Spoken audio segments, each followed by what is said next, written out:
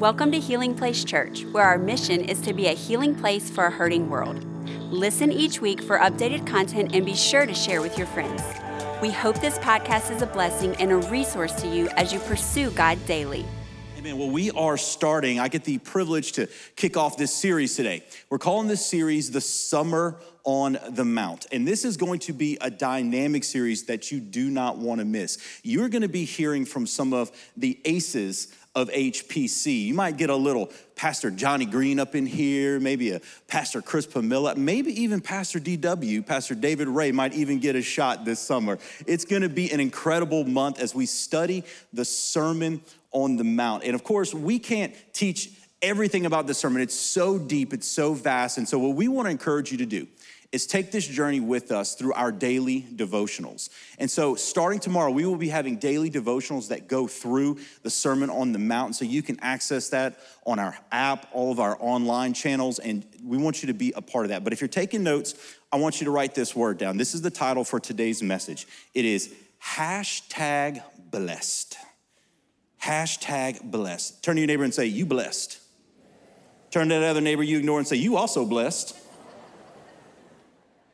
We're gonna be talking about the beatitudes. Just by a show of hands, how many of you have ever heard the word beatitude before? Okay, a lot of us have heard the beatitudes. So we're gonna be covering the beatitudes, and this is the start of the Sermon on the Mount. And so I wanna read Matthew chapter 5, verse 1 to start off, and then I wanna give you some setup. I wanna give you some context about what's going on here, because this is gonna serve as a setup for the beatitudes, but it's also gonna serve as a setup for the entire Sermon on the Mount series that we are gonna be doing. So Matthew chapter 5, verse 1 says this: seeing the crowds, he went up on the mountain. Everybody say mountain. He went up on the mountain, and when he sat down, his disciples came to him. Now, this may seem like just a generic description, but there's a lot more going on here. This is called the Sermon on the Mount. You know why? Because he was on a mountain. Did you catch that? Did you connect those dots?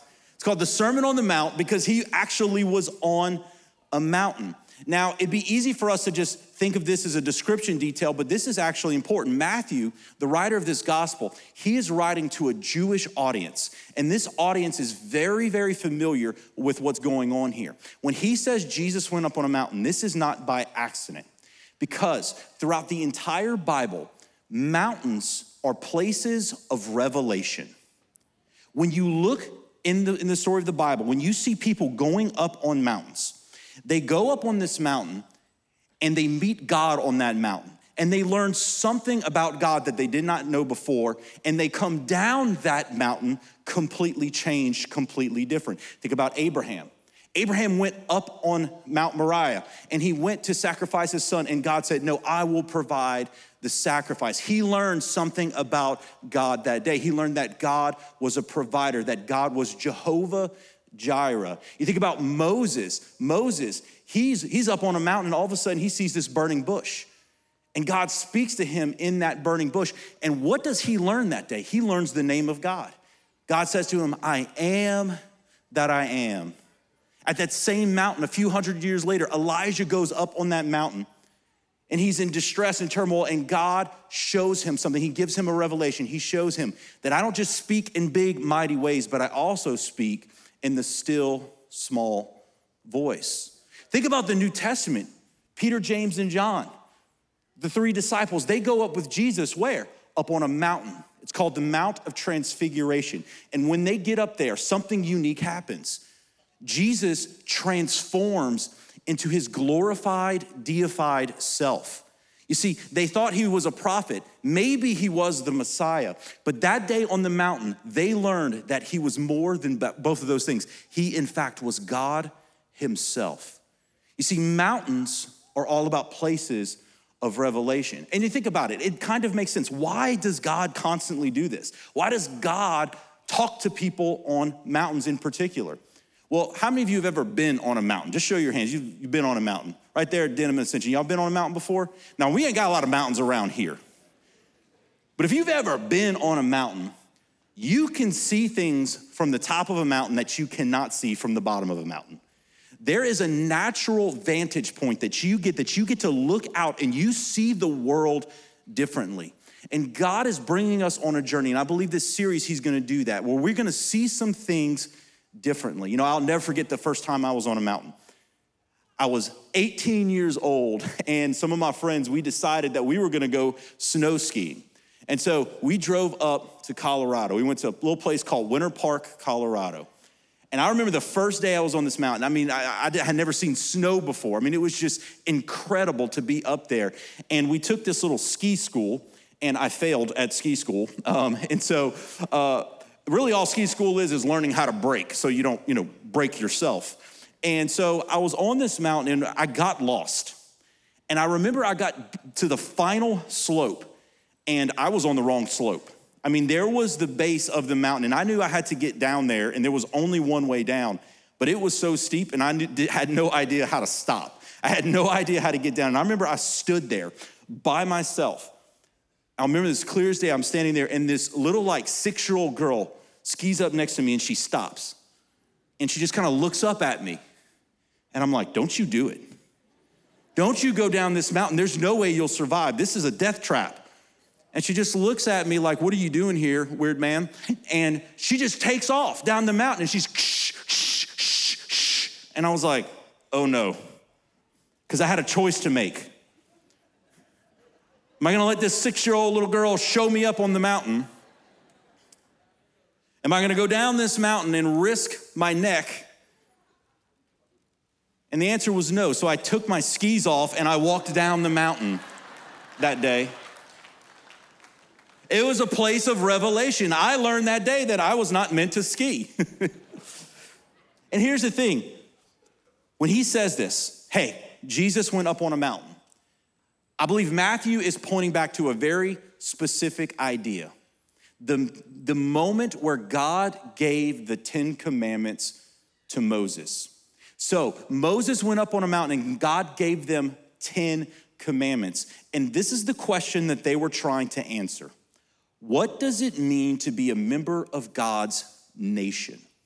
What does it mean to be a member of God's nation? Now, let me give you a little background history here. So Abraham, God's people started out as a family, just a small family, the family of Abraham. And they grew into tribes. They became the 12 tribes of Israel. And then as they grew, they ended up in Egypt, and they became a nation of slaves. They were in slavery to Egypt for hundreds of years. And so right before the 10 commandments are given, God supernaturally rescues them. And they're making this transition. They're making a transition from being a slave group to a nation. And they had no idea what it meant to be God's nation. What does it mean to be part of God's nation? So God gives them the law, and he gives them the 10 commandments, and it answers the question, what does it mean to be a member of God's nation? Well, fast forward over the next few hundred years, God begins to tell them that this isn't the final plan, that there's actually another covenant. There's something else coming up in the future, that there is a kingdom that God is going to launch, and God is going to send the Messiah. He's going to send the king, and he will set up this new kingdom. And so all of this conversation is brewing about this coming kingdom. What does it mean that the kingdom is coming? How do you get into the kingdom? And so this is the question that the Beatitudes answers. What does it mean to be a member of God's kingdom? You know, the word beatitude, it comes from a Latin word, beatus, that means blessed. The Greek word there actually means to be happy, to be in a happy condition. What Jesus is saying when he gives us the Beatitudes is that being in the kingdom means being blessed and being happy. That's what it means. Hashtag blessed.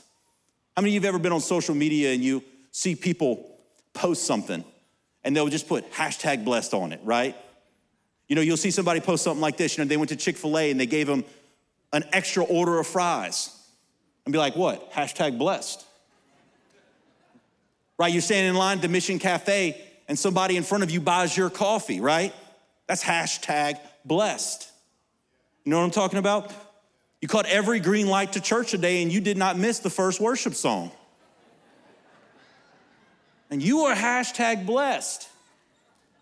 You know, I go to change my son's diaper, and it's clean. It's hashtag blessed. The Tigers win the College World Series, hashtag blessed. Come on, somebody. You see, Jesus is gonna define for us what it means to be hashtag blessed. And so for the rest of the time, I'm gonna cover 8 beatitudes. Oh, now that just made some of you nauseous. I got 25 minutes to cover 8 beatitudes, and we go try to get through them. And we go break them up into 2 groups, the first 4 and the second 4. The first 4 are telling us how to get into the kingdom. And the second 4 is telling us how the kingdom changes us, how the kingdom transforms us. So if you're taking note, the first one, kingdom admission. The question is, how do we get into this kingdom? Matthew chapter 5, verses 2 through 6. And it says, he opened his mouth and he taught them, saying, blessed are the poor in spirit, for theirs is what? The kingdom. For theirs is the kingdom of heaven. Blessed are those who mourn, for they shall be comforted. Blessed are the meek, for they shall inherit the earth. And blessed are those who hunger and thirst for righteousness, for they shall be satisfied. So let's take the first one. Jesus says, blessed are what? The poor in spirit. Now, Jesus is using a financial term here. This is interesting because Jesus is gonna do this throughout his ministry. He will talk about our spiritual condition in terms of finances. What does it mean to be poor? It means simply you don't have enough. So right off the bat, the very first words of the Sermon on the Mount, the question that they're trying to answer is this: okay, if you're the king, how do we get in? How do we get into the kingdom? And right off the bat, Jesus says, you can't. You bring nothing to the table. He's saying you want to get in, but you bring nothing. You are actually spiritually poor, and you can't get in by your own means. You know, I'll illustrate it this way. I'll never forget, in 2006, I went on a missions trip to Berlin, Germany. And we stayed with a missionary there. And in summer 2006, something was going on in the world. It was the World Cup. And it was being hosted in Berlin. Now, this was just all accidental. We didn't know that this was even happening until we got there. And the city was going crazy. And it was a really cool opportunity because we got to witness to people from all the nations. They were all there in the city of Berlin for the World Cup. Well, it came to the final match. And me and my buddy Steve, we're like, we had the day off. Everybody was gonna be watching the match. And we thought, let's go. This is like going to be a once in a lifetime opportunity to attend the biggest sporting event in the world. And so we hopped a train, we went over to the stadium. And look, I've been to LSU baseball games, I've been to LSU football games, I've been to Saints games. This was nothing like that. This was the most wild scene I'd ever been a part of. It was chaotic. There were so many people trying to get into the final match, which was Italy versus France. And we were poor college students at the time. And so we went and we started trying to buy tickets, and there were a lot of scalpers. And we went from scalper to scalper to scalper, and ain't not one of them had a price that we could remotely afford. We realized we were not getting in. We were way too poor. In fact, what we saw was people were going up to these scalpers. They would buy a ticket, then they would go to the gate, try to turn in the ticket, and be turned away because the ticket was a fake. We watched this one guy buy this ticket. He gets denied at the gate. So you know what he did? He turned around and he lifted 2 fingers up, and he literally resold the fake tickets he just bought. And I thought about it like this: there's coming a day when the kingdom of God fully arrives. We are too poor to get in. We may want to get in, but we cannot get in on our own. And you know what religion is? Religion is like that fake ticket. Religion says, hey, you know what? I've purchased this. I've done work. I've got some good things. And then you go to the gate and they say no admission. The first thing Jesus says is we have to recognize that we offer nothing to God. Now, this is what's so beautiful about the gospel, because the gospel is both a great encouragement and a huge insult. Because in Jesus' day, there were a lot of people who thought they were spiritually rich. The Pharisees, they thought, oh, well, I do good. I do a lot of good. I do way more good than most of the people I know. So surely I'm gonna get in the kingdom. Surely I'm gonna get admission. And Jesus starts off by saying, you're not. If you think you're spiritually rich, you're not getting in. But it also gives hope to the rest of us who know we don't really offer anything to God. If you're ever talking to somebody and they say, and you ask them the question, hey, do you think you're going to heaven? And they say yes. And you say, well, why? Why do you think you're going to heaven? And they say, well, I'm a good person. Or, man, I'm a generous person. I've done these things. Here are the things. I've never murdered anybody. I've never, cheated on my spouse. I've never done all these horrible things. I've lived a good life. If they say that, they have completely missed the start of the Beatitudes. Because the answer is not that what I've done. The answer is what the King has done. The answer is what Jesus has done. I get in not on my own merit. I get in on the merit of Jesus. Now, I'm not gonna take all the time on the first one. We gotta move on. But Jesus moves on. He says, blessed are those who mourn, for they shall be comforted. Now, this is interesting because he's not talking about generic mourning. He's not talking about if you've been at a funeral and you lost somebody and you're mourning that loss. He's not talking about generic mourning. He's talking about something very specific. He's talking about the mourning of our sin.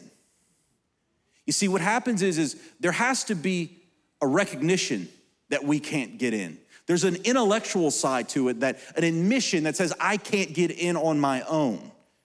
But then there has to be a brokenness over the reason we can't get in. The reason we can't get in is because we are indeed sinful. And Jesus says there has to be a brokenness. Paul would go on to call this godly sorrow. It's when the Holy Spirit speaks to you about your sin and says, this is wrong. This is wrong. You have to leave this behind. You see, what's so interesting is we live in a world that celebrates sin. The church should not be marked by the celebration of sin, but by the mourning of it. We must mourn sin because we realize what? Sin has lost us something. Why does Jesus use the word mourn? Because the word mourn means to lose something and to realize that it's lost. What have we lost? We lost everything. We lost paradise. We lost a relationship with God. We lost the Garden of Eden. We lost a perfect world with perfect bodies. We lost it all. And there has to be a brokenness inside of us. So just right off the bat, getting in the kingdom is this recognition that we offer nothing, but a brokenness that comes over us. A story is told about a pastor. His name was G.K. Chesterton. That's a hard thing to say, okay? The London Times in the early 1900s, they sent out this letter to all these prominent writers and authors, and they said, can you help answer the question, what is wrong with the world? What is wrong with what's going on in the world? And this pastor, he got this and he wrote this letter back. And this is what he said. He said, dear sir, I am. Because we have to realize what we have broken. We have to realize the distance that we have created with God. And Jesus goes on to say, blessed are the meek. Blessed are the meek, for they shall inherit the earth. Now, when you read this, I think the first thing you naturally think, when you think, okay, what does it mean to be meek? I think you kind of think about somebody's demeanor, right? You're like, oh, well, they're just really quiet and they don't really say a whole lot. And, they always kind of got their kind of head kind of bowed whenever they're talking to you. That's not what this word means. This word meek in the Greek, the way they used this word was they used it for the taming of wild animals. They would have these wild animals, say like a horse that was just going crazy, and the more that horse would surrender to its master, the more meek it became. You see, this is a picture of surrender. Jesus is saying this: if you surrender everything, then you'll inherit everything. You see, getting into the kingdom is recognizing you're sinful. It's being broken over your sinfulness, but then it's a point of surrender. You know, we have these altars down here, and all the campuses, we have these altar moments where at the end somebody comes up, and I've been on staff here for about 20 years now, and I have seen so many people come up just broken over the life that they have destroyed, and they've taken that life and they've surrendered it to the Lord. They said, you know what, God, I give you everything. I surrender the control of my life. And you see, Christianity is not, I'm going on my way and Jesus is gonna come help me along that way. Jesus does not do that. To be in the kingdom means to submit to the King. You see, so many times we treat Jesus as our Savior, but we don't treat him as our Lord. We don't invite him to make all of the decisions in our life. We don't invite him to help us decide. You know, Pastor David earlier was praying about, man, I gotta make some decisions. You know what? Part of Christianity is this act of surrender. And Jesus says, you gotta come in surrendered. You gotta know that you bring nothing, and you've gotta be willing to give everything. And the fourth beatitude, he goes on to say, the hungry and thirsty. He says, blessed are the hungry and thirsty, for they shall be satisfied. But they're not just generic hungry and thirsty, they're hungry and thirsty for righteousness. Now, when we read this word, and the way Matthew uses this word is a little different than the Apostle Paul and how he uses it. But this word righteousness means to be approved. It means to be accepted by God. You know, I'll never forget me and my now wife on the front row over here. Hey, baby. She's beautiful. Me and Amanda, when we first started talking at church, you know, there was a lot of flirtiness, you know, there's a lot of flirtation. And after many, many, many months of playing the game, I finally convinced her to go on a date. And I remember we went on this day, we went downtown to Capital City Grill. And I remember how nervous I was, because the truth is that I felt like this was like an audition. I needed to show her not the real me, but the best me. You know what I'm talking about? Because what did I want more than anything? I wanted her to accept me. I wanted her to like me, and I wanted her to go on another date with me. And then after that next date, maybe another date. And then maybe another date. And then eventually we would set a date. Come on, somebody. But what happens is the more that I would date her, the more I would realize she accepts me, and the more I became the real me. And I became almost a completely real me before we got married. But I wasn't gonna show her all the real me. Just enough for her to commit, and then we got married. Now she knows the real me. We've been married 15 years, you know, so she knows the real me at this point, right? And you accept me, don't you, baby? You see, what Jesus is saying here is, look, when you realize you offer nothing to God, there's a desire that says, man, I wanna be accepted by God. When you realize how broken you are, how sinful you are, and you surrender your life to the King, what's the promise? You'll be satisfied. He'll accept you. That's how you get in the kingdom. So let's do a real quick recap of the first four, and then we're gonna finish with the last four. The recap is this: your good doesn't get you in, your bad doesn't keep you out, you must surrender control, and you will find full acceptance from God. We talked about how to get in the kingdom. The last four is going to address how the kingdom changes us. Let's talk about kingdom transformation. How does it change me? Matthew chapter 5, verses 7 through 12, it says, blessed are the merciful, for they shall receive mercy. Blessed are the pure in heart, for they shall see God. Blessed are the peacemakers, for they shall be called sons of God. And blessed are those who are persecuted for righteousness' sake, for theirs is the kingdom of heaven. And he finishes with this: blessed are you when others revile you and persecute you and utter all kinds of evil against you falsely on my account. Rejoice and be glad, for your reward is great in heaven. for so they persecuted the prophets who were before you. You see, this is what's so different about Christianity than other religions. You see, other religions say, change yourself so you can get in. Christianity says you can't change yourself, but once you get in, there will be transformation. You change once you're in the kingdom. You don't transform to be in the kingdom. The kingdom transforms you. The king transforms you. Let's go over these four real quickly. He said, blessed are the merciful, for they shall receive mercy. You see, if you realize that you did nothing to get in this kingdom and that God has forgiven you of everything,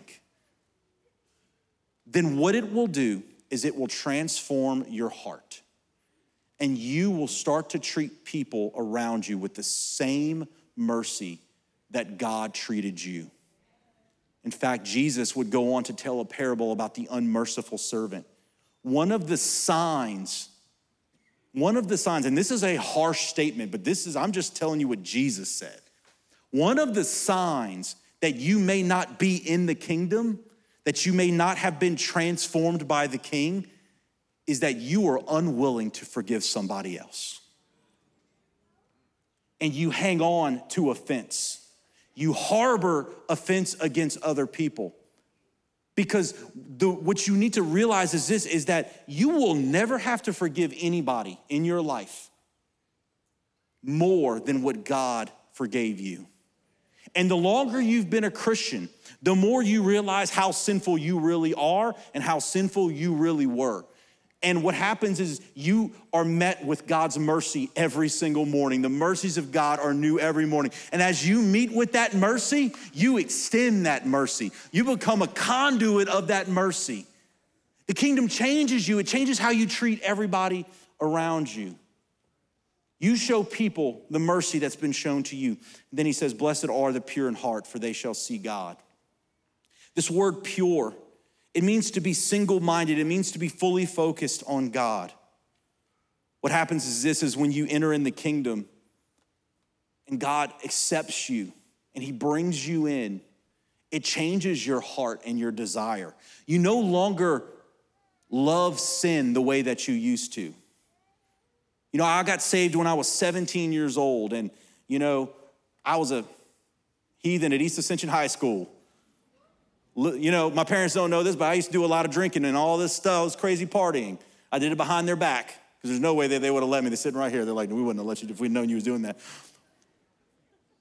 But I remember after I gave my heart to Christ, over my junior year and my senior year, my heart began to change. I began to feel like, man, this wasn't as fun as it used to be.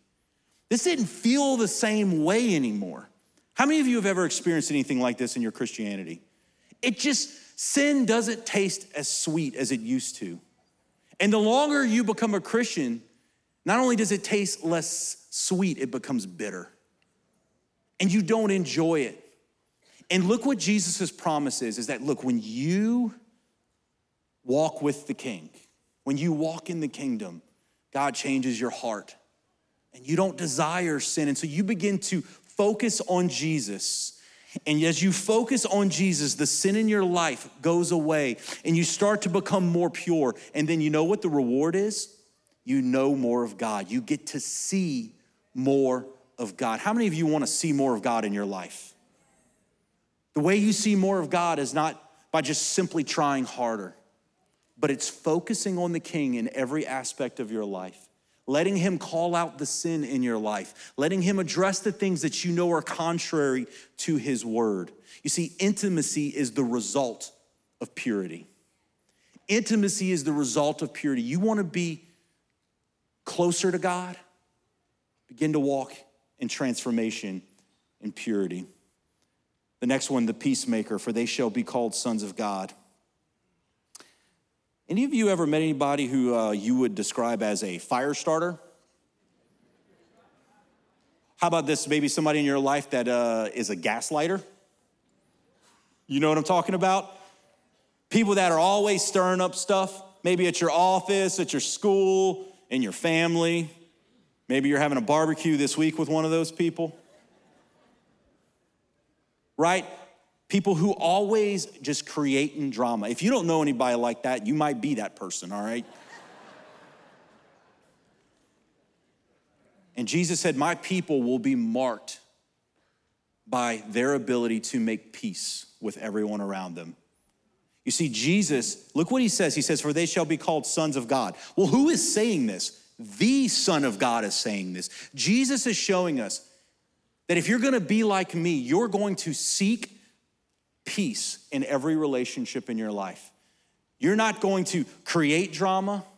You're going to be merciful and forgive other people when they hurt you. You're going to be changed in the kingdom. You're going to be marked by peace.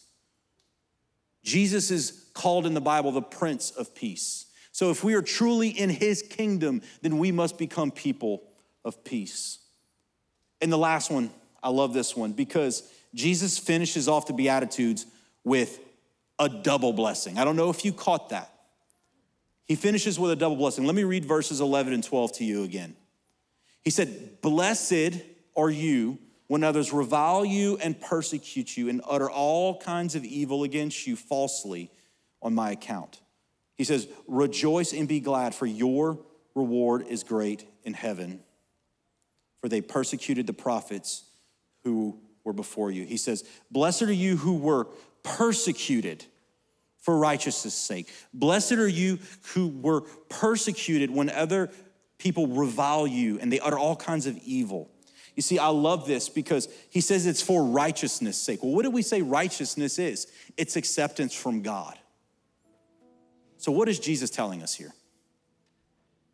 He's saying when you are accepted by God, then you should expect to be rejected by this world. If you are living as a Christian and you never come into any sort of rejection for your Christianity, it may be a good time to reevaluate some things. Because when you are accepted by God, this world will not accept you. This world will reject you. They will reject your message. They will reject your lifestyle. They will reject your gospel. But Jesus said, not only are you blessed, you double blessed. He said, because you're in good company. Look at the history of the Old Testament. The prophets would come. They were anointed by God. They were appointed by God, and they would come and be rejected by their people. We should expect this rejection, but he ends it saying, for theirs is the kingdom. You see, he started the Beatitudes with blessed are the poor, for theirs is the kingdom. And then he ends it with blessed are the persecuted, for theirs is the kingdom. He bookends the Beatitudes here with what? The kingdom. What is Jesus saying? How do we do this? How do we live this out? You know, Jesus, when he's saying these things, we have to remember something very important. He's not telling us to do something that he hasn't done. He's not telling us to live a way that he has not lived. He is the king, and we are to model our life after the king. I want you to consider each beatitude and how Jesus acted them out and lived them out. You see, he became poor for our sake. He left heaven. He came down to earth. He stripped off his deity and became a man. And the Bible says in Philippians, for our sake, he became poor. You think about the king who mourns. The Bible calls him the man of sorrows. You see, our sin broke his heart, and it brought suffering to his soul. You think about the meek. Jesus was completely surrendered to the Father.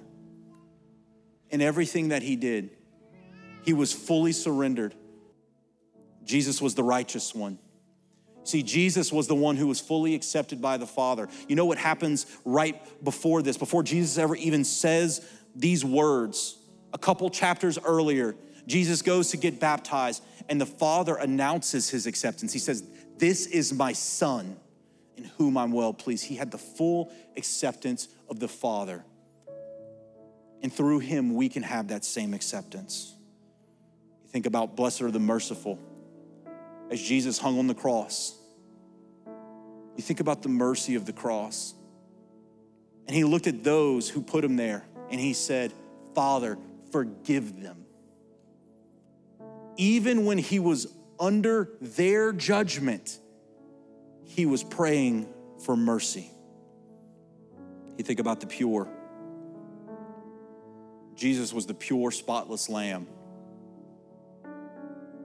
He who knew no sin became sin so that we might become the righteousness of God. You see, Jesus lived a perfectly pure life, never having sinned against the Father. Think about the peace that he made between God and man. You see, we're not all just children of God. In fact, the Bible says when we were born in this world, we were his enemies. But Jesus came to make peace, to set up his kingdom to where God and man would be reunited. But you think about the double blessing at the end. Blessed are the persecuted.